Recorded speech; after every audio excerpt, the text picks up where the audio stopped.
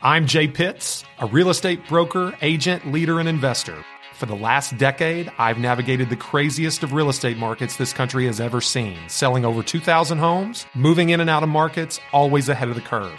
And now I'm bringing that perspective to you.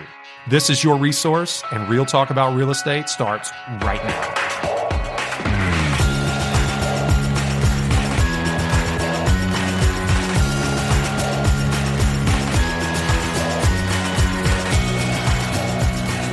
Hey, everybody. Welcome back to Resource, Real Talk About Real Estate. I'm Jay Pitts. I'm here in the studio with my confidant, Gabe Pruitt. How's it going? It's going fantastic, man. You know, I couldn't be happier to talk about today's topic. Our fourth episode, you know, we're kind of getting the hang of this thing. And we're here today to talk to you about millennials. Everyone's favorite topic. Everyone's favorite, especially non-millennials. If you read Business Insider, Forbes, Inman, anything at all that has to do with business, everyone likes to talk about millennials, I think. I mean, talk or complain? That's a good point, because I feel like it's all complaining. There's a lot of complaining. I have to say that millennials seem to be the most insulted. Yeah, I'm yet generation. to see an article that says, thank you, millennials, for fill in being blank. awesome. Yeah, that might just be me, though. So we're here today to talk to you all about millennials and how it pertains to real estate, the real estate market nationwide. They move the needle, Gabe. Sure. They move the needle. Whether it's good or bad conversation, I think millennials hold certainly a higher opinion of themselves than maybe the other generations in their analysis. Let's go ahead and be careful now at the beginning of the episode to avoid rampant generalizations. I'm just saying that millennials have to hold a higher opinion of themselves because the opinion held by the other generations in a generalized way, to your point, it's not very high. Yeah, they got to be on defense. I haven't heard anybody, like you said, say thank you, millennials. Sure. So anyway, yeah, that's. I think it's safe to say the millennials hold a slightly different opinion of themselves than the widely held generalizations. Definitely. But today we specifically want to talk about how millennials affect real estate, because out of all the things that people have either issues with or just positions on how millennials change the world around them, real estate is one of the ones where they actually do have a big dent. And we need to talk about how that affects, not only the millennial consumer, but also people in the industry, because you kind of have to change to keep up. I think that's what we've discussed recently. Well, if you're not equipped to work with millennials, then you're not equipped to be in this business. Well, I want to touch that. I'm going to ask you about being equipped. But first of all, why do you think millennials are such a hot topic in real estate in general? Why do they get talked about so much more than other generations have been talked about in the past? It's a fair question, and I've got a very direct answer for that. There's a couple of dynamics at play. Number one, the millennials are the children, generally speaking, of the first anomaly generation, the anomaly generation that was the baby boomers. Okay. Roughly 65 million baby boomers, have produced roughly 60 to 65 million millennial children. Okay. So just sheer numbers, baby boomers move the needle, millennials move the needle, and their relationship between one another. So your boomers are exiting their peak earning years as millennials are moving into adulthood. And I think it's fair to say that boomers favor their children, and that dynamic has a play. So sheer numbers and their relationship to sheer numbers. Is that it does, making any sense? And we talked about numbers last week because I think everybody, whether you know the stats or not, realizes that millennials make up a huge part of the buying population in the real estate world. But one of the common missed points is that more and more millennials are sellers, I guess is what I'm trying to say. Absolutely. So I can quote you statistics here. We say we don't quote statistics. We don't quote statistics on this show. We quote more statistics for people who don't quote statistics. We don't speak in absolutes. It's kind of hard to say over and over, the word statistics. Anyway, I have hard stats on this. And some of our listeners, those that fall on the probably Zillow maligning side of our audience base that we discussed in episode 1, might cringe when they hear this. But Zillow commissioned a study into how the generations fit into the real estate equation. It is called the Consumer Housing Trends Report. Okay. And this is not Zillow. This is the Zillow just commissioned this? This is the think tank that they commissioned, came up with these statistics. Like Swainpoll from last week. Like Swainpoll, absolutely. So basically, what this 2016 study says is that millennials comprise 42% of all buyers in the marketplace. So that's obviously significant. Probably more surprising to your point, Gabe, is they comprise 26% of all sellers. So roughly 1 in 4 sellers is a millennial, which you may be thinking the whole millennial in your mind as you think about them as they pertain to real estate, first-time buyer. Like that's a buzzword, right? They're also first-time sellers, which I think is something really important to understand. If you're a real estate professional, teaching a millennial how to navigate the seller's market. And it seems like if that many millennials are already sellers, does that indicate some sort of trend where millennials just don't own houses for as long as other generations have? Because I'm 25, I'm in the middle of the millennial range, and I've only been a homeowner for a year. I couldn't imagine being a seller already. So the averages go back and forth, the market at wide. Some say 5, some say 7 years is the average span of time anyone lives in a home. Okay. And I think that, obviously would take into account those that move after 6 months and those that live in a home 30 years. And when you combine them, the average kind of weighs out. I think you would probably see, I don't have any statistics to back this up or any studies to back this up, but I think you would see that on average, younger people tend to move more readily. You reach points in your life where changes, marriage, parenthood, things like that, jobs become more stable and you are less likely to uproot your life and move to something else. So I think yes, Gabe, I think what you're going to see is based on the fact that these 65 million millennials, are starting to purchase homes and there are more of them and they're transacting business more, you're going to see people turn over a little bit faster and that number trend downward. So that's why millennials get all of the buzz and all the talk, because they're a huge part of the market. And I'm sure probably a pretty lucrative part of the market too. Absolutely. But everyone talks about how millennials need a different experience than you would give to your typical consumer. And we always talk about on the show, meeting the client where they are. And that's how you get in touch with people. So what do you have to do to get to where a millennial is? What do you have to change to be marketable to the millennial generation, I guess? Number one, you have to understand them. Well, good luck, right? You have to understand maybe that you're not going to understand them. And that translates to respect. You can't just not like their way of life and expect to resonate. It's also foolish to think that all millennials across all people groups, just because they were born in certain years, fit into one category or archetype. I think that might be short-sighted even. It's completely short-sighted. There is no archetype. It's just a generation. I mean, we're talking about people that fit into a basket just based on when they were born. That's it. But there are some cultural things that they share. There are some cultural things, technological things. I said they. I should say we. Adoptions. Yeah, you should say we. Well, have we determined? Am I a we? Oh, I am a we. You are a we. There's no escape from me. That's a good question. Are you a millennial? I remember we called you a fair weather millennial early on for your propensity to tack on all the good qualities about millennials, but shy away from bad millennial stereotypes. So which one is it? This is fun. I respect millennials, Gabe. Good start. I respect them. I respect their ability, willingness, desire to be different. I respect their strengths and weaknesses. Okay. And it's hard to say what strengths, and we were talking generalizations here, and there's no way around that. Okay. But yeah, I think I am. Okay. I think I more identify with than without. There are certainly moments where I'm like, wow. Well, I think it's fair in your defense to say that you're on the edge, I'm as on the edge as you can be. Some say the start of the millennial generation is 1983. Okay. Some say 1981. I would be remiss if I didn't say, though, that the 42% of the buyer's market is based on the 1983 number. Oh, wow. Okay. So and even without the 2 extra if you years. take it to 1981, guess what it goes to? 50? 51%. Wow. So those 2 years cover 9% of the buyer's market. So my 2 years my 1 year above and 1 year below me.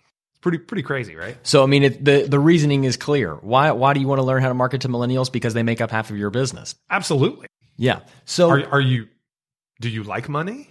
Do you like having food with your meals? If this is your job, you've got to sell houses to and for millennials. So people say, we don't understand millennials. We don't know what millennials want. So what's the answer to that question? If you want to be the type of agent that gets more millennial business, what do you have to do? And no cliched answers. What do you really see makes you more likable without having to be a millennial? Because you can't just change that on the fly. If you're not a millennial, you can't go in reverse on your age. So what can you actually do today to make yourself an agent that millennials will hire? It's very simple.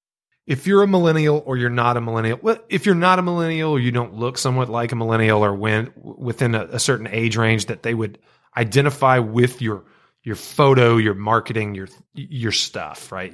What you put out there. What they see. I think if you're close, if your social media depicts a lifestyle, if your business marketing depicts a way of doing business that millennials identify with, I think you certainly get more opportunities.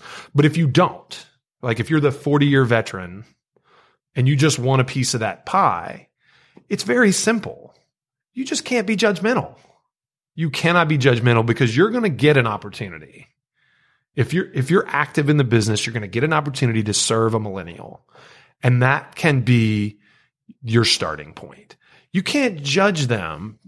Okay, you don't have to know what avocado toast is. Like, I don't have a clue. It's pretty simple. It's avocado on toast. I think the literal interpretation, I don't know the backstory. There you go. For our listeners who didn't know what avocado toast is. It's avocado on toast. Why does it appeal to millennials? Wait, let's stay out of the weeds. Sure. Okay, don't be judgmental.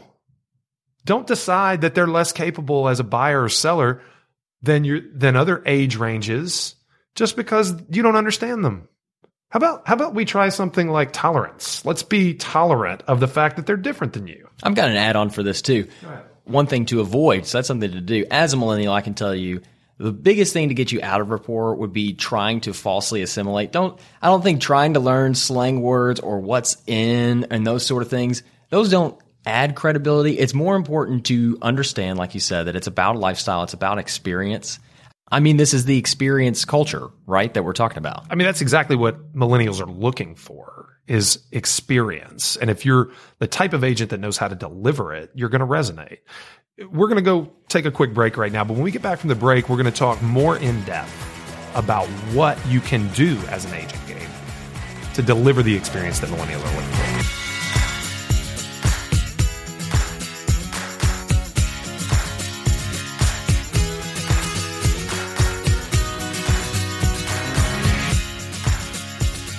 All right, we're back. So, Jay, I've got a question for you. When we're talking about millennials and how to reach them and how to resonate with them, we talked before the break about cultivating this experience. What kind of things do you have to do to bring the experience if you're not a millennial?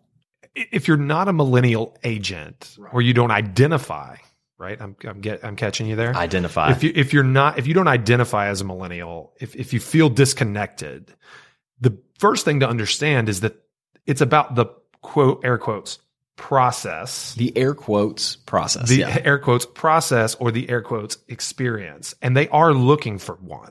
This is not just buying a house. This is an experience of buying a house that they're going to document, they're going to appreciate, they're going to remember, they're going to talk about it. A custom ornament will go on the Christmas tree. Absolutely. Yeah. Absolutely. So they're seeking an experience in everything they do. Home shopping is no different. Home selling is no different. So to deliver that, I think it's about feeling. You need to understand what they're going through. You need to empathize. Okay. You need to appreciate the emotions and the range of emotions that they're struggling with. First and foremost, you need to make them feel safe. That's what they're looking for. If you've got 30 years experience, lean into that. Like, you've seen it all. Like, you can convey to them that this is or is not a big issue, because the truth is, they may be Googling online what are the biggest pitfalls that you could make in the home purchasing process. They are. Definitely. They may bring that to you. And if you don't empathize in that moment, if you dismiss or you distance yourself, you're going to be really in a disconnect. So help them feel safe. Help them feel safe in their decision making. If you know something about homes, that the 23-year-old buddy that just got into the real estate business that they have may not know, the difference between, laminate hardwood floors and 3/4 inch site finished hardwood, right? Like you get that. That's what you do. Lean into it. I think that's a real good point because, like you said, the process almost has this kind of sacred feeling around it. They don't want it ruined by somebody that to millennials at least. Yeah, to millennials, and they don't want it ruined by someone that could possibly be taking advantage of them. I think sales aversion is not a millennial thing. Everyone's averse to heavy-handed sales, but especially when you're going through a process that takes 30 to 45 days and is the biggest purchase you might make in your life up to this point, you want to make sure someone not only is good at their job, has experience, but also has your best interest at heart and is looking out to protect you, like you said, from making mistakes. Absolutely. And all that's rooted, Gabe, in the millennials' quest for their own identity. Sure. Okay. Millennials want to be able to define who they are. That's a generalization, but it's one that I can certainly identify with. And it's something that I have, witnessed in coaching, training, mentoring many millennials in the industry and serving countless millennial clients. This home purchase is a segment of their identity, who they're going to become.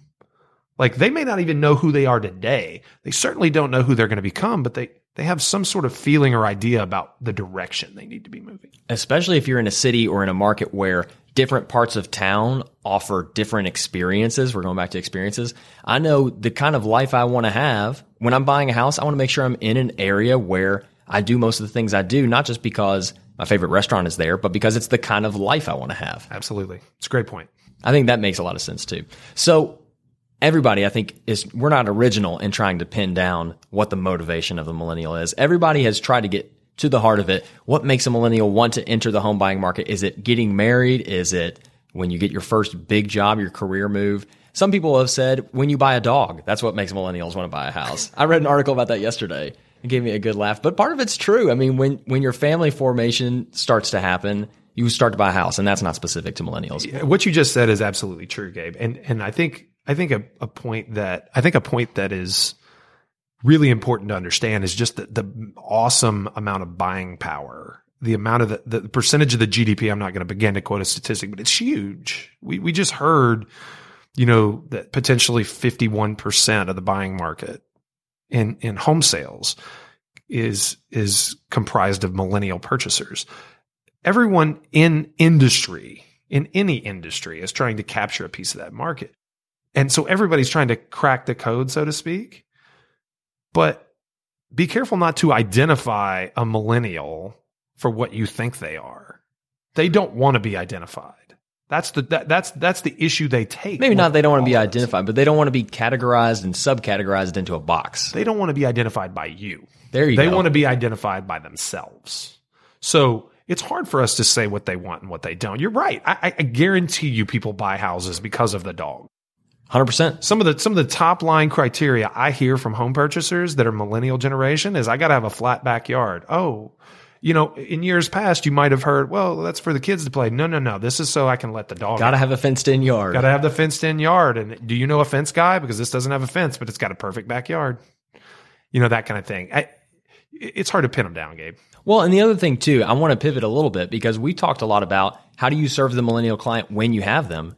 We got to go a step farther back from that. How do you get them? What do you do if you're not currently reaching millennials? How do you get a piece of that market and then start to convert at a high level by understanding them? Understanding them is great, but how do you go get them? It's the tried and true, man. It's the tried and true. It's millennials are extremely likely to refer. Really? Extremely likely to refer. They are huge on social proof. So reviews have become an extension of a referral. So if you can get a referral, so I'm going to give you something now. They select because of reviews, but a lot of millennial purchasers and sellers check reviews to validate referrals. So I don't know if you've ever experienced this, and we're going to kind of get a little granular on social media. I had an experience once, Gabe, where we needed to buy a new vacuum. Okay. I posted on Facebook. Who likes their vacuum? Oh, and Facebook has a feature now where you can look for recommendations. Exactly. Well, Yeah. they're paying attention. Facebook is paying it to Facebook is very smart. I had like 85,000, not literally, but I had a ton of comments. Like people were fighting in my feed. People have some strongly Over held their opinions vacuum. about vacuums. Is it just vacuums or is it just their opinion? And, my age range, I'm right in that millennial, kind of, age range. So quite a few of them were millennials or young Gen Xers. And what I would say is they fought in my feed because so-and-so liked the Dyson and this guy liked the Hoover. I mean, it was just crazy how much vitriol they had in support of their own opinions. So what you're saying is people want their opinions to be heard, and that's extra important when you're talking about millennials and how to get in front of them. Absolutely. Like they validate referrals. They are likely to refer, but they also validate. So you've got to have the social proof to back it up. I mean, that's true about everything. I don't buy anything, watch anything, eat anywhere without reading a review first. No, absolutely. And even if I referred you something, I told you how great it was, that may make you seek it out. I double check. Yeah. But yeah, if it gets a lot of bad reviews, you're not going to take my referral just because I said so. That's a good point. One other thing that we can't afford to skip over when we're talking about millennials this week has got to be the fact that more and more millennials are interested in investing. I think, especially for me, I've noticed clients I'm working with that are my own age are trending less and less first-time home buyers and trending more and more people that want to learn how to get into owning rental properties. I mean, do you see that too? Absolutely. Absolutely. I think the tangibility breeds trust. So rather than send their money off to Wall Street via a 401k or a traditional IRA, or we all know that like company pensions are pretty much dead. They're looking at real estate as a means for retirement savings. And I think while they're young and they don't mind not having the nicest house that they can afford, they're opting to take those dollars and place them into investments. And they're seeing the value of it. I couldn't tell you how many times, Gabe, I've heard, I really want to buy this house and I don't want to go as far as I can, as far as the bank will let me go, because I want to buy this house because it's going to be an awesome rental when I decide to upgrade. Yeah. So it's definitely top of mind, more so than I feel like in previous generations. I feel like the information about how to do it is more accessible too. When we talked about the danger report, we talked about accessibility of information forcing the gatekeepers of information out. And that stuff's on the internet. You're a couple clicks away from learning how to be a real estate investor. Everybody's got an opinion on what works. Okay. What you'll see proliferate for millennials who, just by function of the fact that they haven't been working as long and don't have the, liquid income to invest, or they don't have the savings, et cetera, quite built up yet, is you'll see low cost entry investing, which is mainly cash flow plays and kind of long-term trade ups that you'll see. And yes, that's a little bit riskier, but they've got a long term. I mean, what do they tell you when you fill out your paperwork at your first job if you're setting up a retirement account? Well, son, it's going to be 75 years before you decide to quit working. You can be a little risky with your money, but if you're 55 and you're looking to retire in 5 years, they tell you to be relatively conservative because they don't want you in short market cycles losing your principal. And it's like you said too, not only is it's riskier and they're earlier on in their process where they can take more risk, but it's tangible. You can walk through a rental house. You can't exactly walk through a stock portfolio. I think what you're seeing is less and less tolerance amongst this generation for things that they can't understand, or games that can't be complete. When I say a game, like the stock market game. Sure. So many rules, so many veils, so many regulations. There are a few that hold all of the information. It's my money. I want my hands on it. They see it as inside baseball. They don't trust the money manager. They don't know who that guy is. Like, they trust the guy at Northwestern Mutual that they meet, but that's not the guy that's controlling their money. No. That's the guy they choose to release it to if they choose to invest in the marketplace, in the market, quote unquote. But real estate, they can go put their hands on a brick wall, man. I mean, the drywall's bad. They can patch it. They can see on Zillow what rentals are bringing in the area. They can talk to neighbors. They can do things. They can go see it after dinner. good old my dad says, if you can't go see it after dinner, Gabe, you don't need to own it. I like that. You can't go see it after dinner. So that applies to condos at the beach. Okay. Okay. If you can't go see it after dinner, you don't need to own it. That's good. So clearly, millennials are everywhere in every part of the market and huge. And if you're not harnessing the millennial buyer or seller, then you're missing out on big parts of your business. Millennials rule the world. Millennials rule the world. But before we go too far down the rabbit hole, I want to look at the other side of this coin. What are the dangers of putting all of your eggs in the millennial basket? I mean, are you missing anybody? Well, of course you're missing somebody if you put all of your eggs in the millennial basket. I mean, there's, 58% of buyers out there that are not millennials. There's 74% of sellers out there that are not millennials. Gabe, I think what's important to understand is that these numbers that I'm quoting you, those very significant today, are going to increase. Okay. And I don't think there's as stark a contrast as some may believe between the older millennials you're seeing buying and selling now at large percentages and the younger Gen Xers.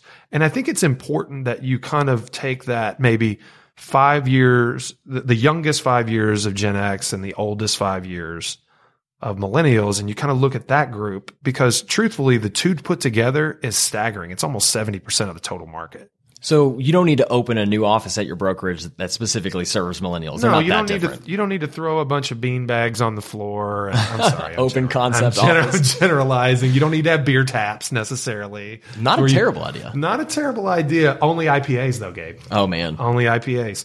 No, it's stereotyping. I love a good IPA. I'll be 1,000% honest about that. I think you have to pay attention to everyone. One thing I will debunk for you, and this may be something we can go deep into in a later episode, but the idea of baby boomer downsizing is completely and utterly debunked.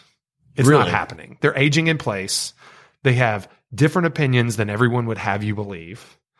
They don't want to Maybe leave their they're house. really the misunderstood generation. They're extremely misunderstood, and they're actually extremely similar to millennials, believe it or not. There's a lot of millennials studies. parents. They are the parents. There are a lot of now I don't know if I should go into that, but their relationship with their kids is very different than their relationship was with their parents. And I think that's on purpose. Sure. Okay. So for example, the boomer extends a lot of latitude to their kids that they never extended their parents. So neither here nor there, they're very similar. There's a lot of studies that show this, but the downsizing is completely debunked. Completely. It's not happening. I mean, you can just look at it. 70% of the total addressable market is millennial and Gen X. Between 38% of sellers being Gen Xers and 26% of sellers being millennials, there's not a lot of room left for the baby boomer and the silent generation. There's not a lot. And you would think those have the highest levels of home ownership, silent and baby boomers do, but they don't comprise sellers. So how are you the highest percentage of owners, but not the highest percentage of sellers? Because they're not selling. They're not moving. They're not moving. They're staying where they are. That makes sense. Yeah, absolutely. So that's what you're missing, man. Makes sense. And all of this boils down to the market is just changing all the time. I mean, the market's always going to be different, next generation or even next decade over decade. And I think we're going to talk about that a little more in depth next week too. Oh, absolutely. The inevitable coming changes to this great market that we're in right now. Winter is coming, Gabe. Winter is coming. Winter is coming. Game of Thrones action. Well, next time, I think that's exactly what we're going to talk about, is how the market is going to disappear on us. So if you're listening and you know somebody that would benefit from hearing about that, make sure that you're sharing this episode with them. Send them the link, or just send them a link to our website, which is resourcepodcast.net. You can find all of our previous episodes there and a little bit more information and some links to some stuff that we talked about in today's show. Absolutely. And if you like what we're doing here, guys, give us some feedback. Write us a review on iTunes. Subscribe. We're available on SoundCloud as well. We'd love to hear from you guys. We're here to provide you with the value you're looking for, and we want to be your resource. Absolutely. Well, join us next time. Winter is coming, Jay, when we come back.